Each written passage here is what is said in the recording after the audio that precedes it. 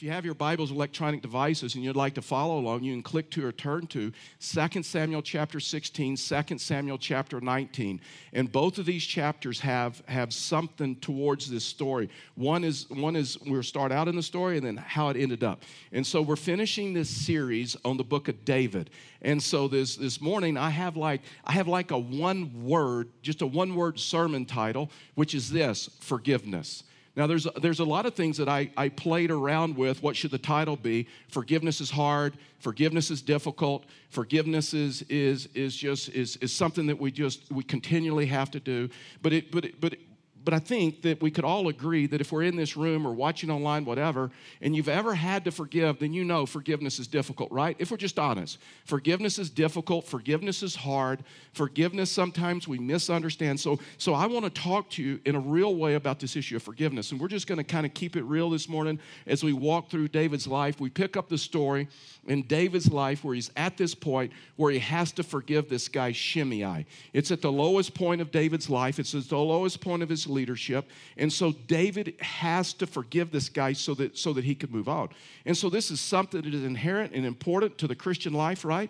I mean, Jesus in the Lord's Prayer, Luke 11, chapter 4, we pray this prayer many times, is forgive us of our debts, forgive us of our sins as we forgive those who have sinned against us, if we forgive those who have hurt us. And so when you look at this, you realize that God wanted us to understand this issue of forgiveness. But how can we pray the Lord's Prayer? How can we pray that verse? Forgive us of our sins, forgive us of our debts as we forgive those who have sinned against us. How do we apply that verse in our life when we have unforgiveness? When we may be harboring some resentment towards a spouse, a former spouse, a friend, a relationship, a coworker, a parent, a father, a mother, someone who has hurt us deeply. I mean, do we really, when we pray that prayer, do we really want God to forgive us the way in which we forgive others? How about if someone's cheated you out of money, or someone's slandered you, or someone's hurt you deeply, someone's talked about you, someone said some things that have hurt you deeply, cost you some friendships, cost you some relationships? How can we pray that prayer? Father, forgive us as we forgive those who have sinned against us. I'm here to tell you this morning, and you probably already know this, unforgiveness, resentment, bitterness, it will destroy you. It will not only destroy you, but it will destroy the relationships around you, the relationships in your life. If unforgiveness and resentment in your life or my life goes unchecked, it will hurt you. Fact is, Job, I mean, it's kind of amazing. We think of Job as this guy that suffered, but there's a lot that he wrote about this issue of resentment and bitterness and forgiveness. Let me give you a few verses. Job chapter 5, verse 2, it says, "For anger kills a fool, and jealousy slays the gullible." So now he's talking about this issue of anger. Anger, just so we're clear this morning, anger is not a primary emotion, it's a secondary emotion. There is something that drives, when you get angry, there's something that drives your anger. It can be unforgiveness, it can be resentment, it can be bitterness, but anger is not a primary emotion. It is a secondary emotion. There's something in your life that drives anger. Here's another one, Job 18:4. "You tear yourself in anger. Should the earth be abandoned on your account, or a rock be removed from its place?" And then here's one, Job chapter 36:13. I mean, it's just, well, let's just read it. Those who have a godless heart harbor anger. Even when God binds them, they do not cry for help. Here's the person that Job's describing. That person is carrying unforgiveness, resentment, bitterness, and anger, and all those things. Even when it costs them some things, even when there's some negative consequences in their life, and it's like God is constraining them, God is binding them. Even then, they don't cry out for help. Even then, they don't like release the forgiveness or release the resentment. In the New Testament, the writer of Hebrews encourages this, Hebrews 12:15, "Make sure that no one falls short of the grace of God, and that no root of bitterness springs up, causing trouble and defiling many." So all of a sudden, the writer of Hebrews says the problem with this resentment, the problem with this unforgiveness, when you bring it into a relationship, when you bring it into a situation, it is gonna grow up in the family, it is gonna grow up in the relationship, and it's gonna hurt people. It's going to defile many. I mean, there's people, right, that pass this on from generation to generation of how we handle conflict, how we handle relationship, how we handle unforgiveness or anger. When you look at this, the best way that I can describe this in a way that we can understand is holding on to unforgiveness, holding on to resentment in your life is like grasping a hot coal in your hand with the intention of throwing it at somebody else when the time is right, when you can hurt them the most. Meanwhile, it's like burning your hand. This is what Job was describing in here about even when God binds them, even when God constrains them, they don't cry out for help. They don't release the anger. When you look at this issue of forgiveness or unforgiveness can destroy you. And so we're going to look at a moment in time in David's life. Is at the lowest point, and he has to forgive. He has to release this resentment. And there's so much that we can learn from this. Because see, remember, David was a man after God's own heart. Doesn't mean that he was perfect. Doesn't mean that he was without sin. But he had a desire to follow God. Fact is, we're going to see this over and over in this story. God's voice was a lot louder in David's life than the voices of his friends, the voices of the people around him. And so let's look at this. So I got four things this morning, and we'll get through them together and quickly. And so first one is this, is you got to refuse to retaliate after being unfairly treated. You have to refuse to retaliate after being unfairly treated.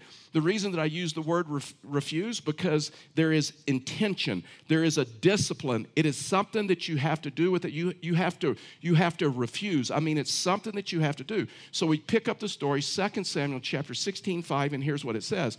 When King David got to Bahurim, a man belonging to the family of the house of Saul was just coming out. His name was Shimei. You're going to hear about this guy a lot. Shimei, son of Gera, and he was yelling curses as he approached. So now Shimei is attacking David at the lowest point of David's life. Remember a couple of weeks ago when I was with you last, we look at David and Absalom. Absalom, remember, had a rebellion going on. He was going to take his dad out. He was going to take the throne. David makes the decision, right? David makes the decision, didn't want anything to happen to his son, so he gets his men and says, you know what, we're just going to leave. We're going to leave the city to Absalom. So David and his men pack up, they're headed out, and all of a sudden there's this guy, Shimei, at the gates at Jerusalem, and he's yelling curses at David along the road. And here's the crazy thing, and just a little bit of the backstory between Shimei and David. Shimei was still harboring unforgiveness, resentment towards David, something that happened about 20 years ago. He's still carrying it. He is still upset that David is the king. You see, Shimei didn't think it should be David. Shimei thought it should be a relative of Saul. Here's just the root issue, that when David became king, Shimei lost. He lost a lot of power, and he lost a lot of influence. And so now Shimei is mad at David when we all know what? David didn't take the throne. It was given to him. Who gave it to him? It was God. I mean, this was God's will in his life. And yet Shimei is angry about this whole deal. And so David's leaving the city. He's out in the public gates, and so it's public, right? And he's yelling curses at him, and he's throwing stones at him. And so, listen, if you've ever been the victim of verbal or physical abuse, you know it's hard to forgive. Should be honest. You know it's hard not to be bitter. You know it's hard not to be resentful. And now you got this Shimei guy doing this publicly, verse 6. So he threw stones at David and at the royal servants. So now his men are taking shots, the people that are leading with David. And so he says, threw stones at the servants, the people and the warriors on David's right and his left. So this is a situation where David didn't feel like he could fight back. He just has to take it like a man, right? But he's with his men, the people that are under his leadership that he's leading with. It's like his staff, if you will. And so he has men on the right, he has men on the left, and now the men are taking shots. They're taking stones because of David's decision. And when we read the text, we realize that not all the men agreed with David. A lot of the men said, we need to take Shimei out. You know what? We need to take Absalom out. We don't need to leave. And so now they're Now they're leaving, and Shimei publicly is questioning. Let's just understand that. He is questioning David's manhood. And that is tough to take when you're a man. It's in front of everybody, his buddies, his friends, the people that he led. And Shimei is falsely accusing David in an area where this is so important. He's falsely accusing David in an area where David already feels failure, sensitive of some feelings, and maybe even some guilt. Verse 7. So Shimei, as he cursed, get out, you man of bloodshed, you wicked man. And so Shimei is accusing David of overthrowing Saul, taking the throne when he shouldn't have. And when you look at this, he's it's just totally untrue. Let's just back up. Remember when a couple of weeks ago we looked at this, and David had promised to Jonathan that when I take the throne, I'm not going to kill any of Saul's family members, because typically what happened when a new king took over, that he killed all the family members of the previous king, so there wouldn't be a revolt and there wouldn't be a rebellion. Jonathan knew that. So Jonathan said, would you promise? He promised. Remember, we looked at that. He saved Mephibosheth, and he brought him in, one of Saul's grandsons.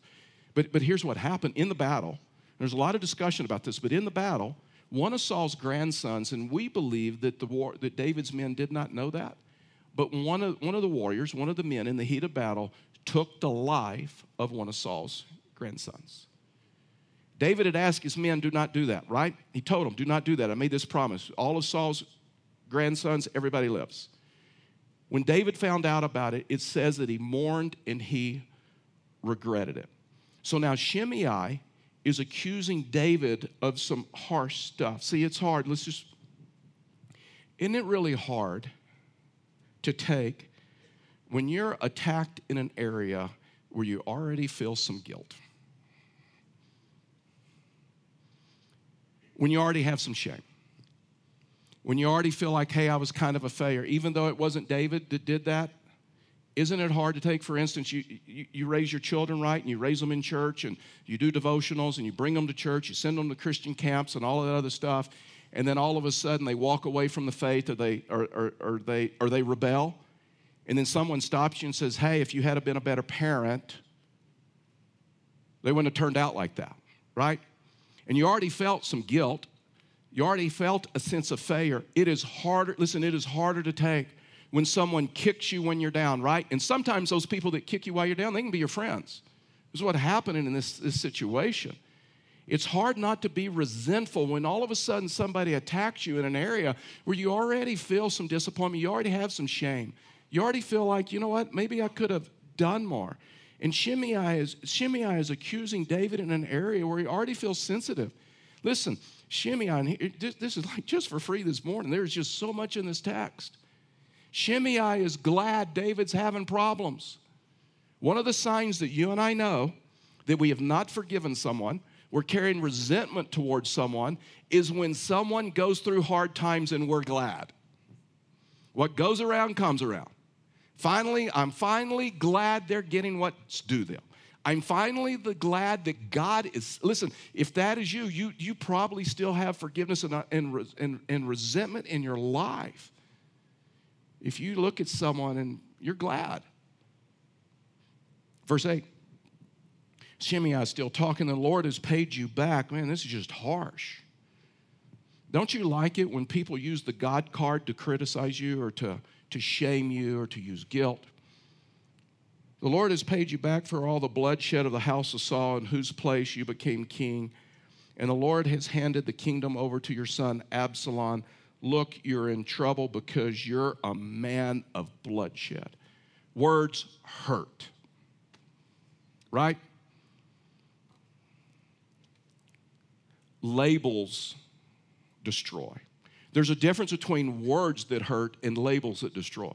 That's one of the reasons, it's kind of subtle in Scripture. I try to call it out whenever we see it, whether it's in the Old Testament or the New Testament.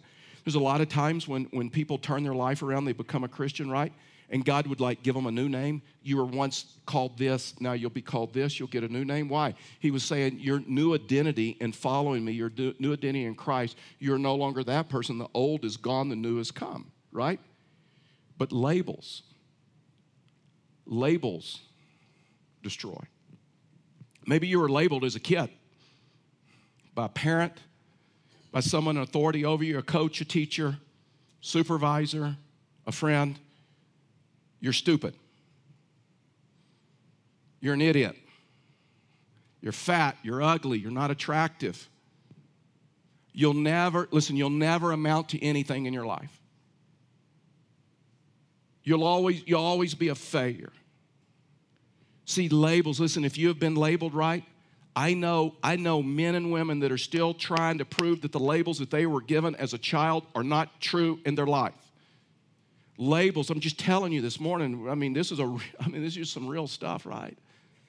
Labels destroy. And Shimei is taunting him. And he's telling him, he says, you're a man of bloodshed. It's hard not to be resentful when you're already down and you're already struggling and someone comes along and kicks you while you're down. I told you not to make that decision. I told you not to marry him. I told you not to marry her. I told you would never make the team. I told you you're not very smart. I told you you'll never amount to anything. You should have known better. What were you thinking? What were you thinking? And so it's hard. And so how do you respond when someone attacks like your integrity or you? And so King David's soldiers, and so here's what his friends want him to retaliate, verse 9. Then Abishai, son of Zeruiah, said to the king, why should this dead dog curse the Lord the king? Let me go over. I'll take him out. I'll remove his head. And David had the power and authority to do that. If David had wanted to, he could have allowed him. Nothing would have happened. No negative consequences for David. Why? Because he was king. He had the right to do that. One of the advantages of leadership, you develop tough skin. My skin is a lot tougher than it was 26 years ago. Just being in ministry. And some people, listen, some people get so hurt so easy. At the slightest neglect, they can carry resentment for life. You didn't call me back. You didn't respond to my text message. I sneezed and you didn't say God bless you. But David understood that, guess what? People are imperfect. There's not one righteous, not even one. So be careful. Don't put people on a pedestal. Listen, people aren't good or bad. What the scripture says, people are sinners. And we can be deeply flawed people. See, this is what makes marriage so difficult, right? People are always looking for like the happily ever after story, right? And just so we're tracking this morning, that's a myth, right? The happily ever after story, that is a myth. You know how I know that? Have you ever seen Cinderella 2? No. We don't want to know how it ends, right? We just want to know that they lived happily ever after. Marriage can be difficult. Why? Because it's two deeply flawed people coming together, trying to have this blissful relationship and all of those other things. It's just problem-free. One of my favorite Dear Abby articles, it was just, I clipped it years ago, and a lady wrote in and says, hey, I'm 44 years old, and I would like to meet a man with no bad habits. You know what Dear Abby said? So would I. And I just tell you this, courtship conceals what marriage reveals. Courtship conceals what marriage reveals. We'll just move on. Here's the second thing about forgiveness. Understand that forgiveness is for your sake, not theirs. That's the reason I believe, just talking to people, that's the reason I believe a lot of people don't forgive, because they believe it's like letting the other person off the hook. It is like saying what they did to me is like no big deal, didn't really hurt, there were no real consequences. It is like blessing them. But listen, forgiveness is for the person harboring resentment. It's not for the other person. Forgiveness is one-sided, reconciliation is two-sided. Just because you forgive with someone doesn't mean you have to reconcile with them. That's another thing. People confuse forgiveness and reconciliation. Forgiveness only takes one party. You're just releasing them. You're surrendering your right to hurt them for how they hurt you. Reconciliation takes two. It means two people changing mutually. So just because you forgive someone doesn't mean there's immediate reconciliation. I mean, that you've got that hot coal in your hand, and it's burning you, and you think, at the proper time, I'm going to use this. Well, it's destroying you. So we'll go on, verse 10.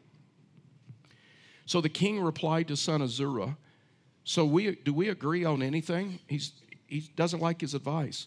He curses me this way because the Lord told him, curse David. Therefore, who can say, what did you do? Why did you do that? Then David said to Abishai and all of his servants, look, my own son, my own flesh and blood, intends to take my life. How much more now this Benjamite? Leave him alone. Let him curse me. The Lord has told him to. Perhaps the Lord will see my affliction, restore goodness to me instead of Shimei's curses today. What's happening? David is now so depressed. He's so discouraged. Even though he did nothing wrong in this situation, you know what he's saying? I'm getting what I deserve. He's thinking, you know what? I did make some mistakes in parenting. There were some times I missed some ball games of Absalom. There were some times I didn't do devotionals with him. There were some times I reacted wrongly. And so all of a sudden, David is so depressed, he's so discouraged. He says, you know what, I'm getting what I deserve. God is like destroying me or punishing me. And maybe if I just take it like a man, he will bless me. Verse 13. So David and his men proceeded along the road. As Shimei was going along the ridge of the hill, opposite him. As Shimei went, he cursed David, threw stones at him. Look at this. And now what he's doing. And now he kicked up dust. And this guy's going like crazy. He's totally out of control. See, that's why when there's unforgiveness and something is driving your anger, you can melt down to the level of a kindergartner. You can say and do some stupid things. And so now this man is cursing at him. He's throwing rocks. And now he's to the point he's kicking dirt on him. Like that's going to hurt. You want to mess with someone's head that has hurt you, forgive them, and move on. This is what's happening. David is just moving on. And Shimei is trying to distract him. And David's not having any of it. So David continues to ignore Shimei. It was a huge expression of grace. And then 3 years later, Shimei and David meet again. So that's 2 Samuel chapter 19. That's why we're doing 2 Samuel 16, and then we're jumping to 2 Samuel 19. David decided to forgive Shimei. He left. David's armies eventually destroy Absalom. David's coming back into Jerusalem to take over the throne. He's back in power. So let's watch how this goes down. We'll get these last principles. Verse 16, 2 Samuel chapter 19. Shimei, son of Gera, the Benjamite from Bahurim, hurried down with the men of Judah to meet the king. You wouldn't want to be Shimei right now, right? It'd like be voting that person off the island, and like in that reality TV show, voting someone off the island, and now all of a sudden they come back in power. It'd be like a coworker. You'd been really mean and judgmental and hurtful to them, and now all of a sudden they're promoted to your boss, and they now have power. So this is what's happening. So verse 18. They forded the Jordan to bring kings' households across and to do whatever the king desired. When Shimei, son of Gera, crossed the Jordan, he fell face down before the king and said to him, my Lord. He's kind of different now, right? Don't hold me guilty. Don't remember your servant's wrongdoing on the day my lord the king left Jerusalem. May the king not take it to heart, for your servant knows that I have sinned. But look, and so now he gets really superficial. Today I'm the first one of the entire house of Joseph to come down and to meet my lord the king. He's now begging for his life. Shimei knows. He's like, hey, this is upside down. I'm in trouble here. I'm in trouble. He says, please forgive me. So here's what David's advisor is telling, verse 21. I think this is one of the reasons David was a man after God's own heart. God's voice was stronger. God's word was stronger in his life than all the recommendations, what his friends were telling. Verse 21, Abishai, son of Zerah, asked him, shouldn't Shimei be put to death for this? Because he has cursed the Lord's anointed. And listen, let me just stop right here and say, listen, when you've been wronged by someone, there's always going to be a friend. There's always going to be a girlfriend. There's always going to be a buddy around you that says, take them out. Hurt them the same way they hurt you. Destroy them the same way they destroyed you. Write that email. Make it public. Make them pay. Take them for all they're worth. And so David ignores the counsel. Listen, forgiveness is surrendering your right to hurt someone who has hurt you. Verse 22. So David answered, son of Zerah, Do we agree on anything? Have you become my adversary today? Should any man be killed in Israel today? Am I not aware of that today? I am king over Israel. So the king said to Shimei. So he turns and he says, Shimei, you're not going to die. I'm not paying you back. And then the king gave him his oath. He made a promise not to kill him. The third principle is this: forgiveness is understanding how much you have been forgiven. A book, and I believe it's out of print now, is Dr. David Simans wrote it many years ago, Healing Damaged Emotions. He was a Christian counselor. So the top reason for emotional immaturity, emotional instability with Christians in the church is failure to receive forgiveness from God, and then the failure to forgive others. The failure to accept grace from God and extend grace to others. That's why Paul in Ephesians 4:32 says, and be kind and compassionate to one another, forgiving one another, just as God also forgave you in Christ. One of the keys to forgiveness is remembering how much God has forgiven you for. Maybe when Shimei confessed and said, I'm sorry, I've sinned against you, maybe David remembered after he committed adultery, remember with Bathsheba? Psalm 50:51, and he confessed his sin to the Lord, and he used some of that same language. Maybe David remembered, God forgave me up much, and I received it. So David didn't allow his men to retaliate. Romans in the New Testament says this in 12:18, if possible, as far as it depends on you, live at peace with everyone. That doesn't mean you will, but as far as it depends on you.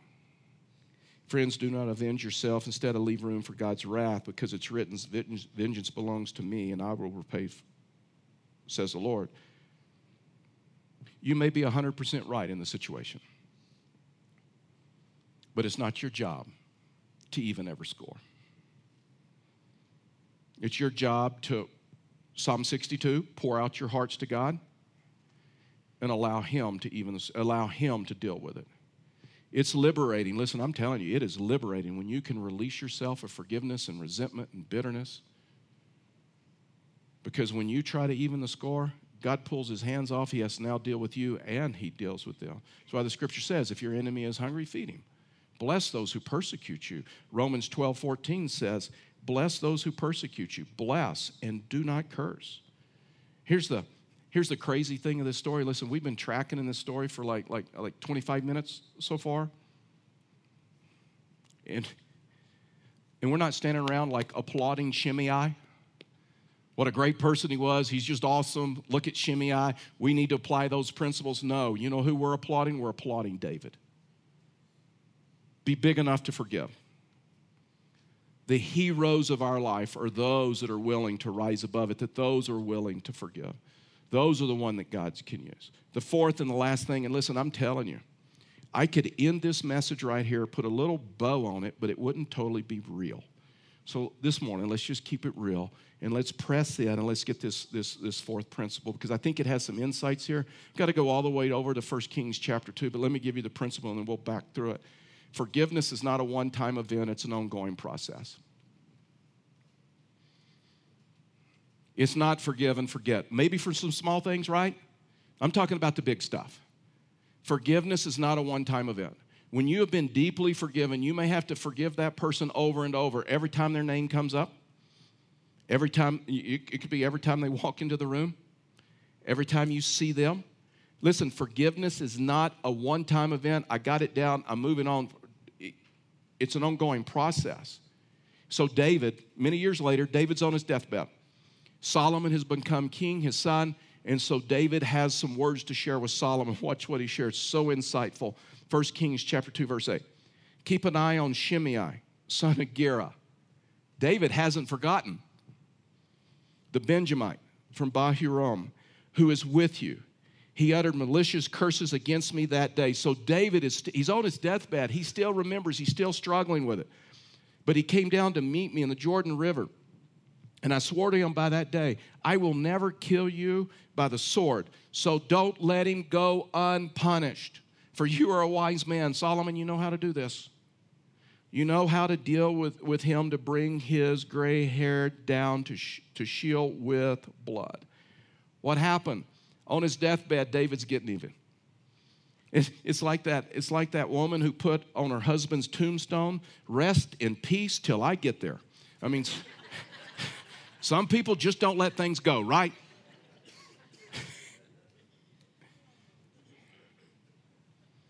Solomon, I may have promised not to kill him, but you didn't. You know how to take care of the situation. This tells me time does not heal all wounds. Sometimes time can make wounds fester and infect them with unforgiveness, bitterness, and resentment. Forgiveness is not a one-time thing. So Solomon didn't execute Shimei, just so you know. Solomon put Shimei under house arrest. It's amazing. Back to this principle, but the only way you can forgive is understand the forgiveness that has been given to you. They put him under house arrest. He had 2 servants. 3 years later, his servants, they had an issue in the house. Shimei wouldn't forgive them, so the servants took off running. They fled the house. When they got outside the gates of Jerusalem, they broke house arrest. Shimei chased after them, and when he chased after them, he broke house arrest, and that's when Solomon had him put to death. Forgive me my sins as I forgive others who have sinned against me. So I'm going to close with a story, and you may think this is a preacher story, and it's kind of cheesy, and I get that, I understand that, but I happen to know it's true. This last week, I spent the week in San Antonio, Texas. I was invited by Future Church.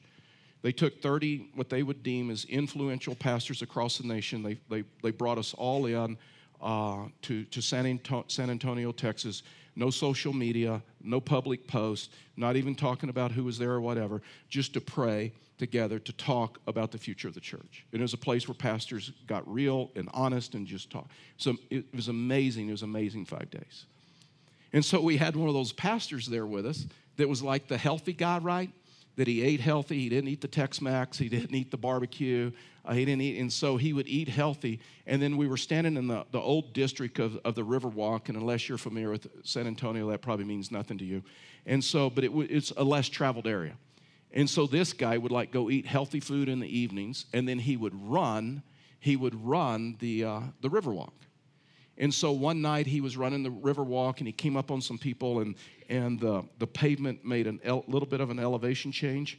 And so he looked up, and when he looked up, he tripped, and he like did a face plant into the concrete. When he showed up the next morning, it looks like he had been through a meat grinder.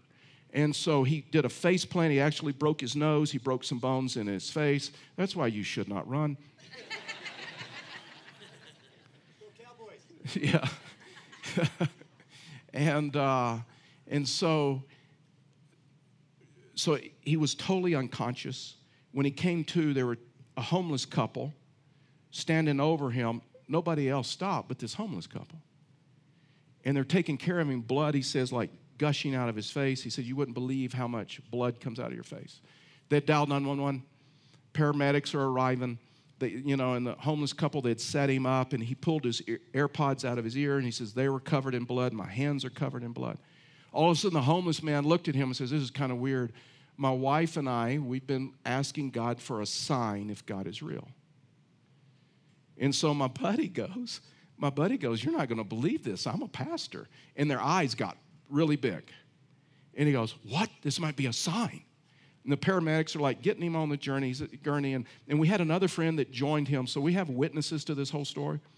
And so they're putting him on the gurney. He says, just like something out of the movie. All of a sudden, the homeless guy says, hey, what could be the sign? What could be the sign that God's trying to show us? And my buddy says, I think it was God. I think it was God just gave me this. And so he said, I looked at him, and I got all of this blood just dripping off of my hands. And I said, you see this blood? It's human blood. It actually has no power. It's just normal, everyday human blood. But I'm here to tell you, God sent his one and only Son to shed his blood for you. And in his blood, it has power. It has power to forgive you of every sin. It has power for you to walk in life. It has power for you. And so I would tell you that if you have never accepted him, recognize the blood that Jesus Christ has shared for you. And he said, as he said that, they slammed the doors and pulled off. We have no idea how the story ended. I am here to tell you this morning there's power in his blood. There's power in his blood. And when we understand that there is power in his blood, and we truly understand forgiveness in our life, and understand how much he has forgiven us for, when we receive that, we're able to extend grace and forgiveness to others.